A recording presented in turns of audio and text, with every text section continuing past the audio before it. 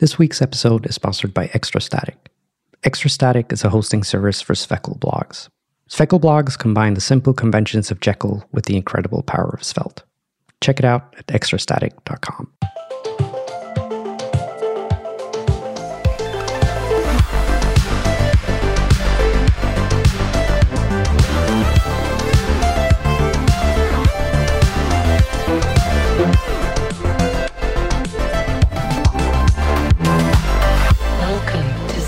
Radio. Hey, it's another Svelte Radio episode. Today we have all of the hosts are back. Yay. Hello, everyone. Hello. Hello. Oh, there he is. Sean's back. So, what have you guys been up to? Been very busy. Work stuff. Yeah. Cool. I am finally in New York, which is a bit of a homecoming for me. The last time I was here was when COVID happened and everything shut down. And yeah, it's nice to be back. Yeah. Nice. That apartment you're in looks very spacious. It's a hostel. It's like a co-working area. I basically I don't have to save the money, but if I don't need to spend extra money to stay in a hotel, I'm going to stay in a hostel. So in the US, I think I recommend this network of hostels called Hosteling International. I guess that's my pick already because they have a hostel in every major city, and it's probably the cheapest accommodation you can get. So Here I'm staying in New York City.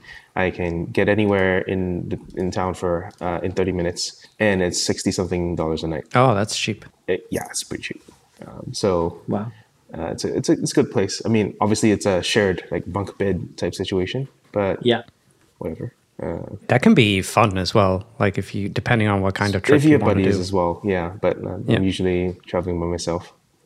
Right. I met some lifelong friends in a hostel in New York. Oddly enough. Oh, we don't talk at all. Everyone just does their own thing. Oh no, we talked. We talked. We drank mate. We had loads of great fun. It was really a life experience. And also the other life experience was that the hostel was in Harlem and it had rats running around the floor and it had cold showers. So there's lots to talk about. Yeah. You mentioned this last time. Yeah. It was fun. It was definitely fun. Yeah, that sounds a bit scary. All right, Yeah. so you're traveling around, Sean. What about you, Anthony? What are you doing? Well, not traveling. The opposite. Basically, staying at home working. I think it's basically how it works out. Yeah, just hired another person. Well, we hired him a while ago, but he's now joined, so that's fun. Trying to actually manage the team, which is, again, like I said, I think last week, it's a new challenge for me, really. But but it seems to be going pretty well. That's good. Yeah, stuff's getting delivered. It's high quality. I'm pretty happy with it. So, yay to scaling, Nice. I guess. That's what we do. Can't just run this one small instance of your application anymore. You have to split it up into microservices and all that. we get into software scaling. That's a whole new ball game. We're still figuring out our sort of QA strategy for that, but all good fun and games.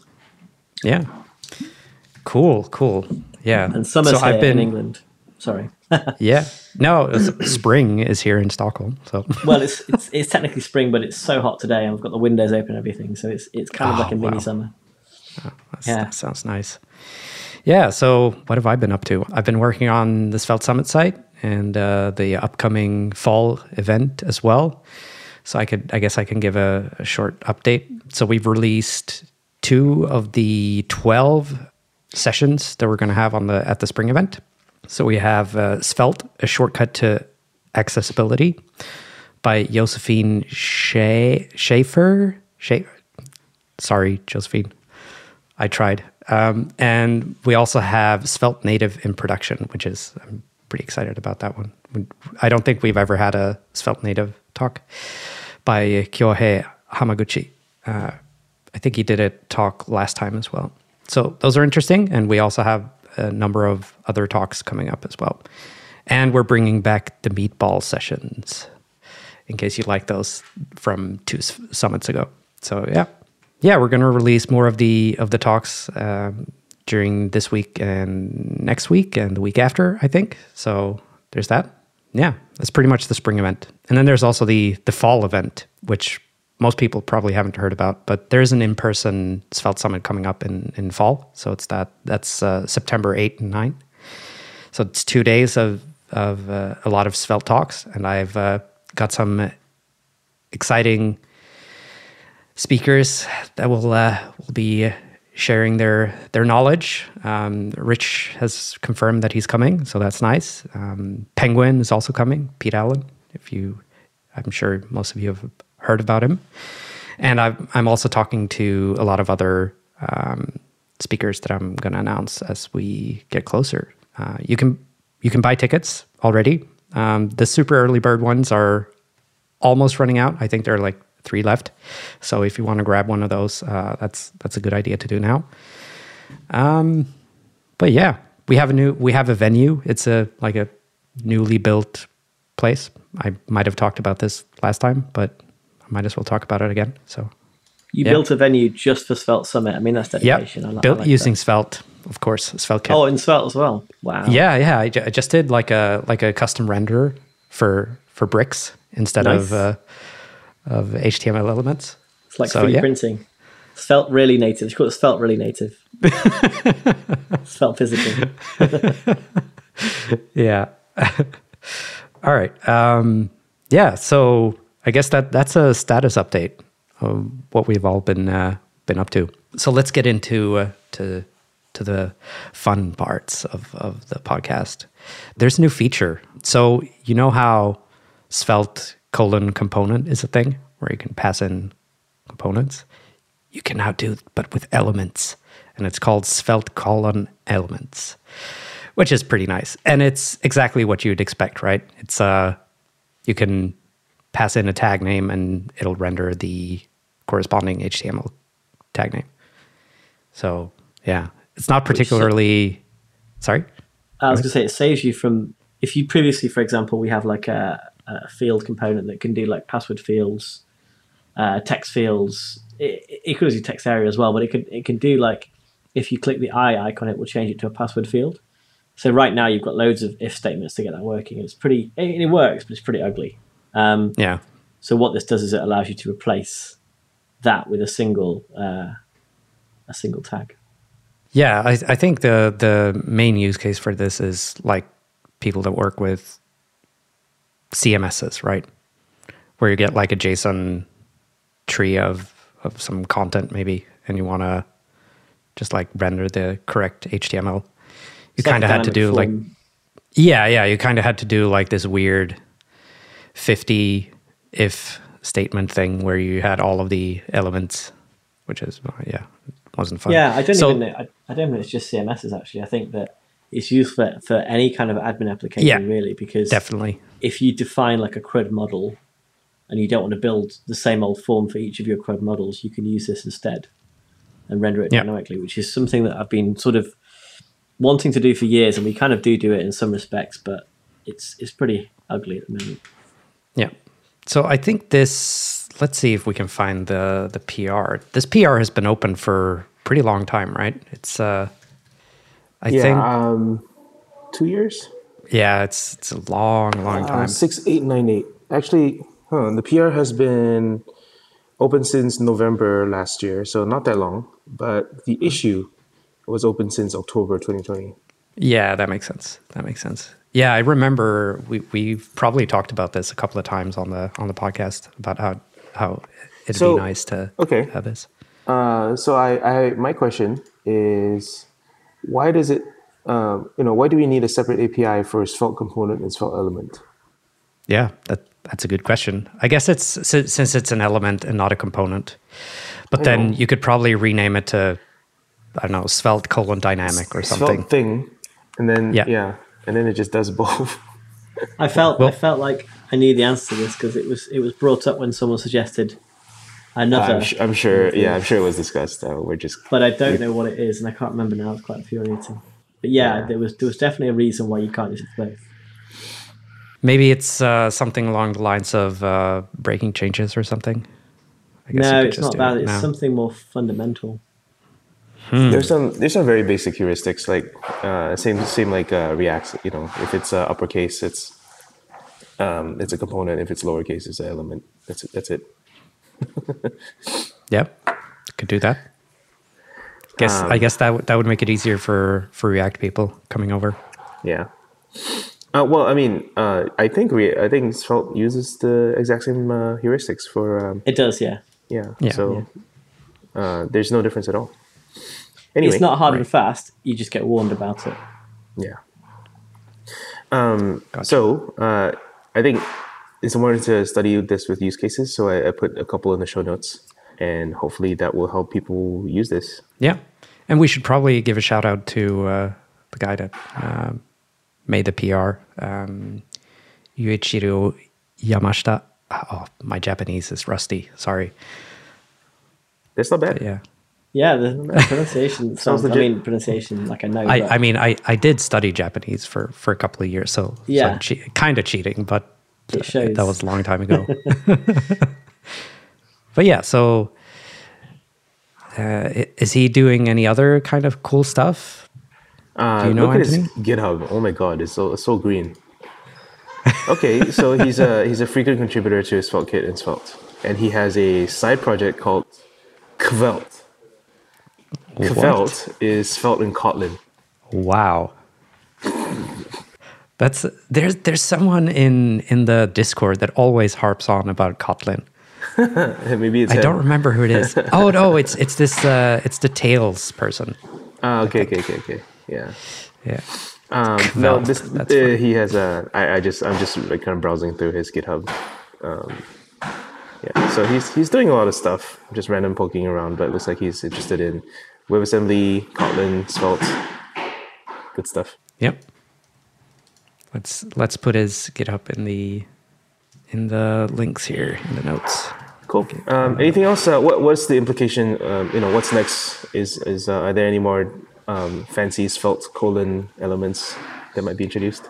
There will be obviously in the future. There isn't any immediate plans, I don't think. There will be what in the future? There might be more, Svelte tags in the future, but there aren't any immediate plans for any that I know of anyway. So, I have a question about this Svelte element thing. Can you put a Svelte body tag inside of a Svelte element as the tag? Don't think so. Yeah, I don't know. You would need some kind of recursion. Yeah.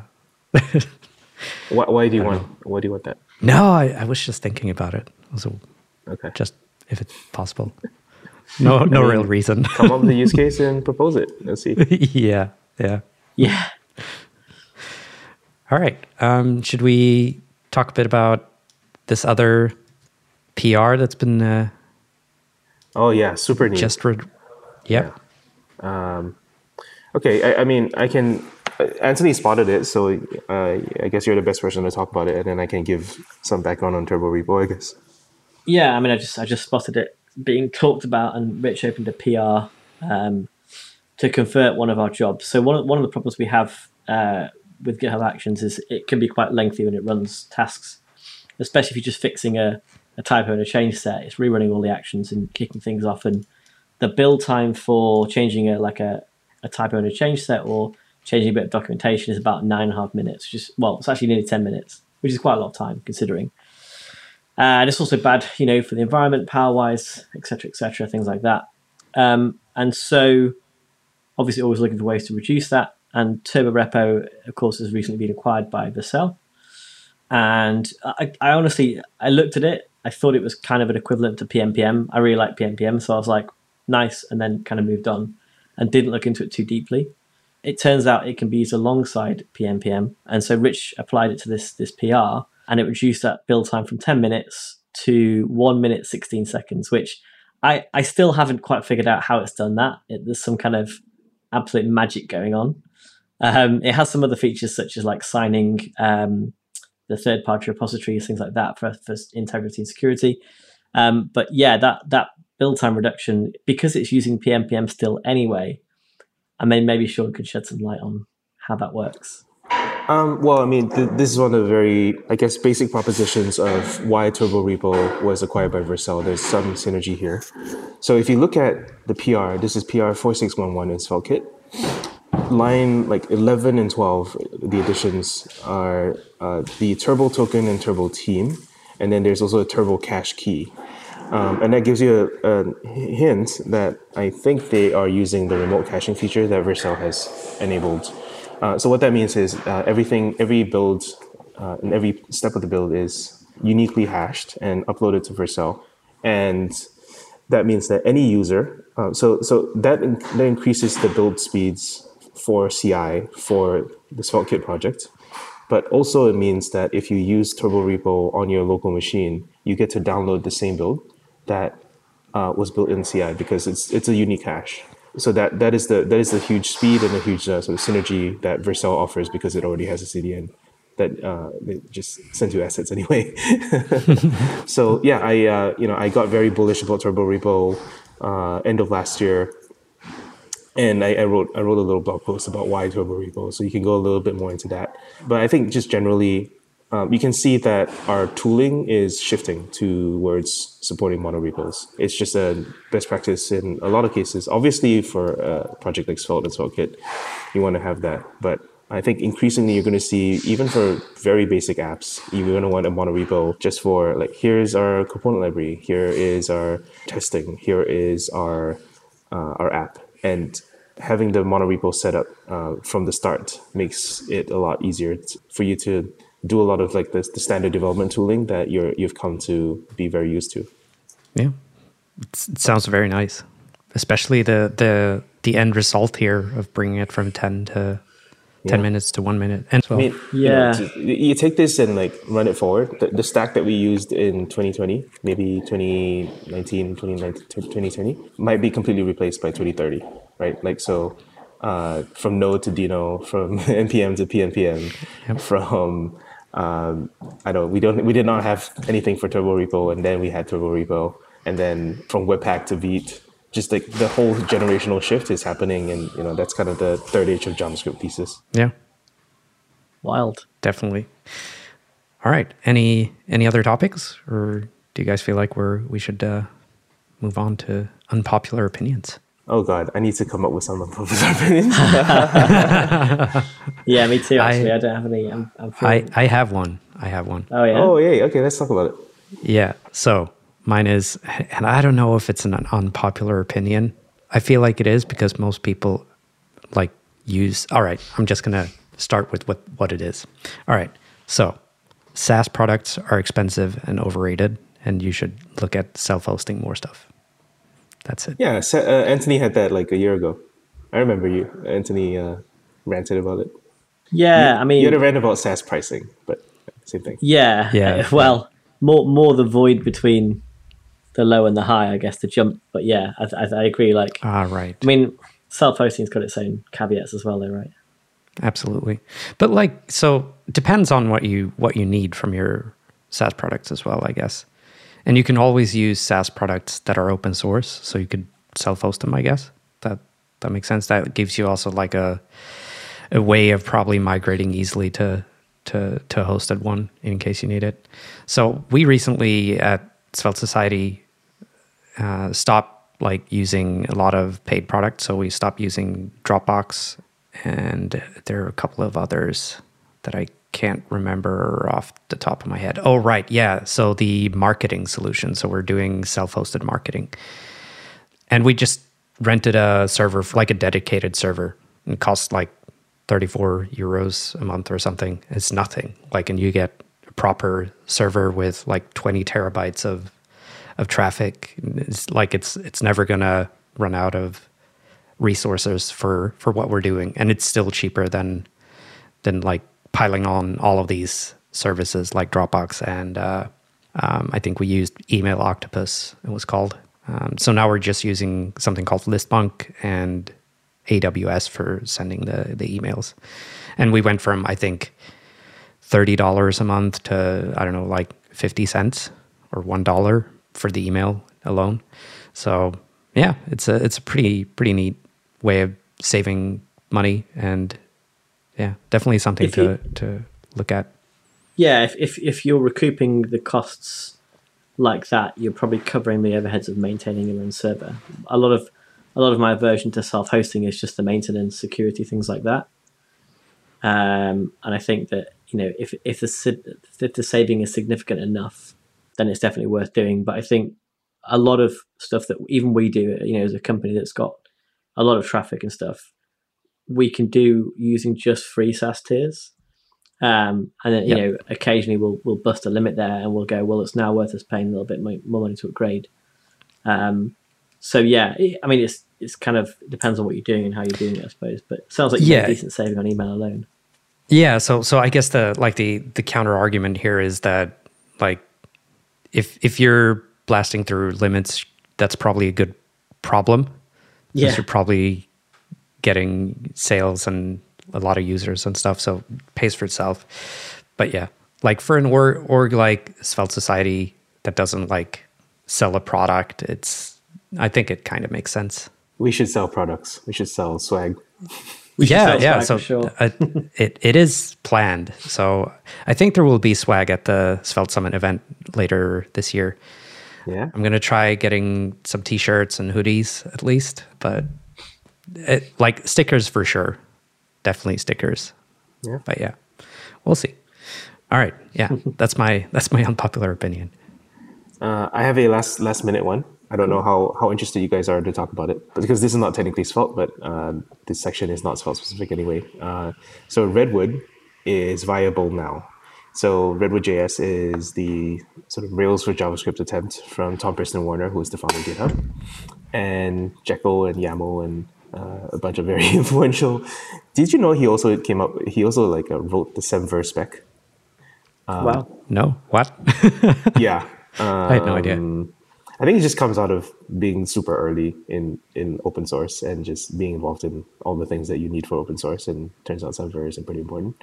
Anyway, so Redwood basically is a selection of React's ecosystem libraries and tooling, including Prisma and React Hook Form and just a bunch of other stuff, except for styling. Anyway, I had a debate with him for the styling piece. And they were announced maybe 3 years ago, and then they had some noise about in 2020, and then complete silence for the last 2 years. So I thought they were dead. And recently they had, this last week they had a 1.0 release where they showed off a bunch of they showed a demo, they showed a bunch of startups that are building on it. And I think it's just a really nice idea, a really nice demonstration of you can build quietly, and then when you're ready to launch, try to do as specially launch as possible. And this is how to do it.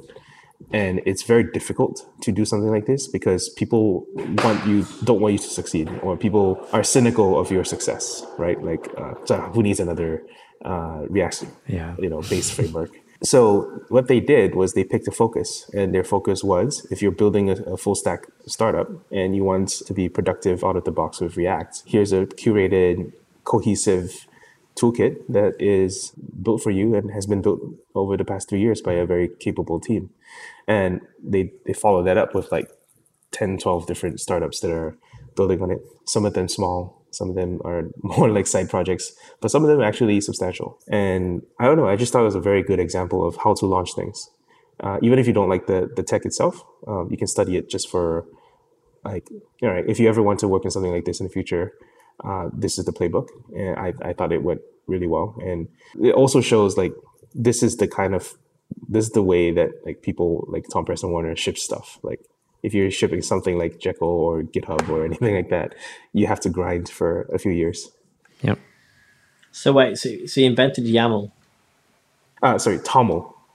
Oh, TOML. Okay, yeah. Not YAML. TOML stands for Tom's markup language, which is his name. Yeah, no, I thought it was YAML. I'm sorry, I misspoke.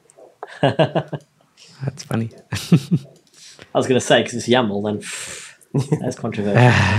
Yeah. So I mean, it does seem like there are a couple organizations, like Remix is up and running, Redwood is up and running, and then Blitz.js has now pivoted as well. But I think there the React ecosystem is still building out, and hopefully, from Svelte, we don't have the numbers to support that, but hopefully SvelteKit itself can keep a watch on what those ecosystems are learning and maybe borrow some lessons.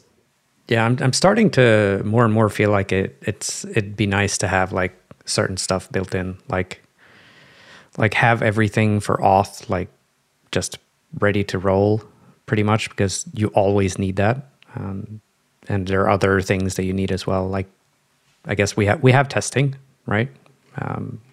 With Playwright.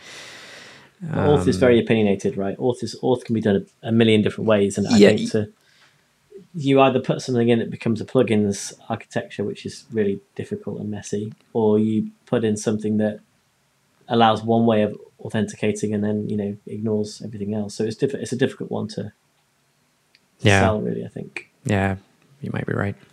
I think it's a store. I think I have a project called the Everything Store, where we just put all these things in. Hopefully it's out of the box. Next.js has NextAuth, which hopefully does the same thing. Mm-hmm. But I don't know how much you can make it generic. Yeah. Well, just like OAuth, right? That'd be one way of doing it. Yeah, I'm also very interested in seamless translation of local state to persisted state. So can we have the same API for component state going up to application state, going up to maybe URL state, going up to user state that's persisted in the backend, going up to team state and organization state, something like that. So that's I don't know if this is exactly what you're looking for, but I got demoed a product, I think day before yesterday, might have been yesterday. Oh, anyway, like a persistent, like from client to server kind of store thing for Svelte and other JavaScript frameworks. It was pretty cool. It's not released yet, so I can't really say anything about it. But okay, there are a few of these. Convex is the one that I've been talking to. Convex.dev, and then I think there's a bunch of these. AWS Amplify also has that. It's just a bit more heavyweight. Yep. And then you could also look at maybe MongoDB Realm. All these sort of local database in your app thing.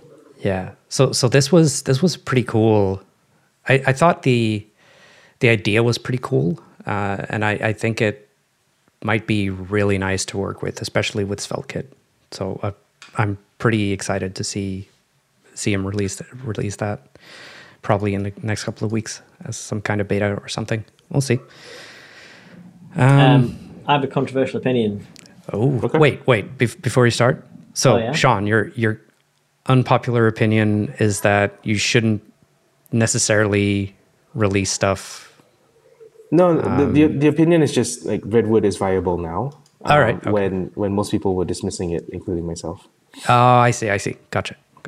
All right, Anthony. Sorry. Yeah, my controversial opinion is that I should not be banned from Twitter.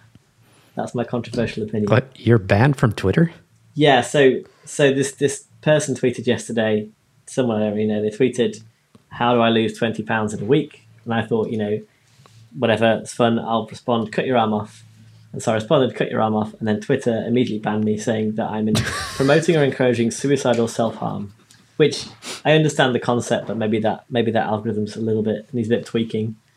And they said you can delete the tweet if you want. It's like an automated thing, or you can submit an appeal. And because I want them to see their algorithm needs tweaking, I've submitted an appeal. They said it'll take 12 hours. I'm still banned, so I'm guessing I'm now on like 24 hours, 48 hours. I'm not sure how long ago I got banned, but it's very annoying, and I disagree with the ban. Well, maybe it changes when the new owner takes over, right? What? Did you guys see that?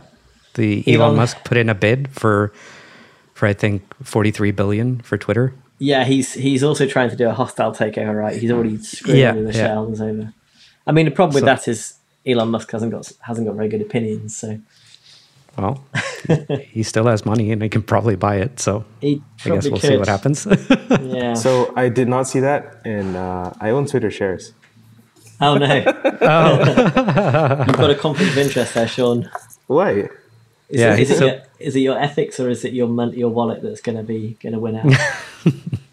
What are you talking about? I just got a lucky payday. Well, that's what I mean. That's the money, but then Elon will own Twitter. Oh, I don't care. Oh, okay. Yeah, I mean, wait, the stock price hasn't moved. What is this? Really? Bullshit. That is weird. He put in a bid for $54.20 a share. The stock is at 47, and it's like that's nothing. Maybe there's some. Nobody believes him anymore. Yeah, exactly. Cried wolf too much. Yep. Maybe that's a good thing for him, though, in this case. So he like tells people he's going to bid it. Maybe that's not legal, though. Like if you bid 54, can you actually buy it for less if the market cap is lower? When has Elon Probably ever worried about legality? Yeah. He just manipulates whatever he needs to do and then just buys people. it. All right. Enough about Mr. Musk. Yeah. And stonks. Do you guys have any picks? I had one. Oh, Kevin here, Nextcloud. Yep. Okay. So it's I can go first. So that's basically continuing on the unpopular opinion one. It's just so Nextcloud is pretty much I guess you could call it a self-hosted Google Docs, Google Sheets thingamajig that also has support for file sharing and stuff. So it works very well for as a replacement to Dropbox, at least what I'm using it for. Okay, so that's Nextcloud.com, and it's the self-hosted productivity platform that keeps you in control. Yep. And it's presumably open source. It even has a Wikipedia page, which is pretty interesting. So looks like it's been around for a while. Yeah, it's very nice. Like definitely something I'd recommend. Wow. I can't believe I haven't heard of this. Yeah, you can host photos and all sorts of stuff. Yeah. Okay. So the feature set. Oh, there's modular, so you can have a lot of plugins. And yeah, there's a lot of good stuff there. Okay. All right. It does have email as well. That's handy because Google Workspace is starting to charge grandfathered in customers like myself. Means that a lot of people are looking to move away. So it could be an interesting option. Yeah. Ooh, I gotta put in another pick here. Yeah. If you guys are fine with that. You can have mine. All right. Sean, do you want to go first before I do my second one? Go ahead. Yeah. All right. So I recently switched email providers from this service called Fastmail to something called Purely Mail. And Purely Mail is just one person running this company. And it basically lets you pay a set fee for an unlimited amount of accounts and domains. And since I have a lot of domains and accounts and stuff, I can just get, I think I pay like $1 a month for all of my emails and all of that. And that's compared to Fastmail, which was, I think, $60 or $70. So that's a big win. It's kind of brave to say that you're a one-person company, isn't it? Because it maybe impacts confidence in people that you'll be around, in a year's time. Yeah, it's and I mean, like, especially if you're running an email hosting service, that needs to actually deliver email and stuff. It's like super key man syndrome, key person syndrome, isn't it? Yep. Scary. Okay. Shall I do my one? Mine's pretty quick. So this is a pic of a tweet that I made. And I only do it because it randomly became the most popular tweet I've ever done. And it's about Twitter as well. And basically, so what this is everyone wants an edit button for Twitter, but you cannot. But they've been resisting it for a very long time because of the problem of people editing what they say after you've endorsed it, which seems to be a intractable problem, but somehow they're trying to figure it out. And in the meantime, they have this sort of premium product called Twitter Blue, where they let you have a timeout, kind of like Gmail lets you lets you edit doesn't actually send your email when you tell it to send the email. It holds on to it in case you want to undo. And so they have a 20-second undo thing in Twitter Blue if you pay $3 a month for that feature set. And it turns out that this Twitter undo feature is browser only. So if you close the window after sending, you lose the tweet that you just made. And so basically what Twitter did is implement set timeout and charge you $3 a month for it. And I think that's pretty funny. So basically we need to charge $3. We can charge $3 a month to create a browser extension that sits over the top of the tweet button and delays 20 seconds and then clicks it for you.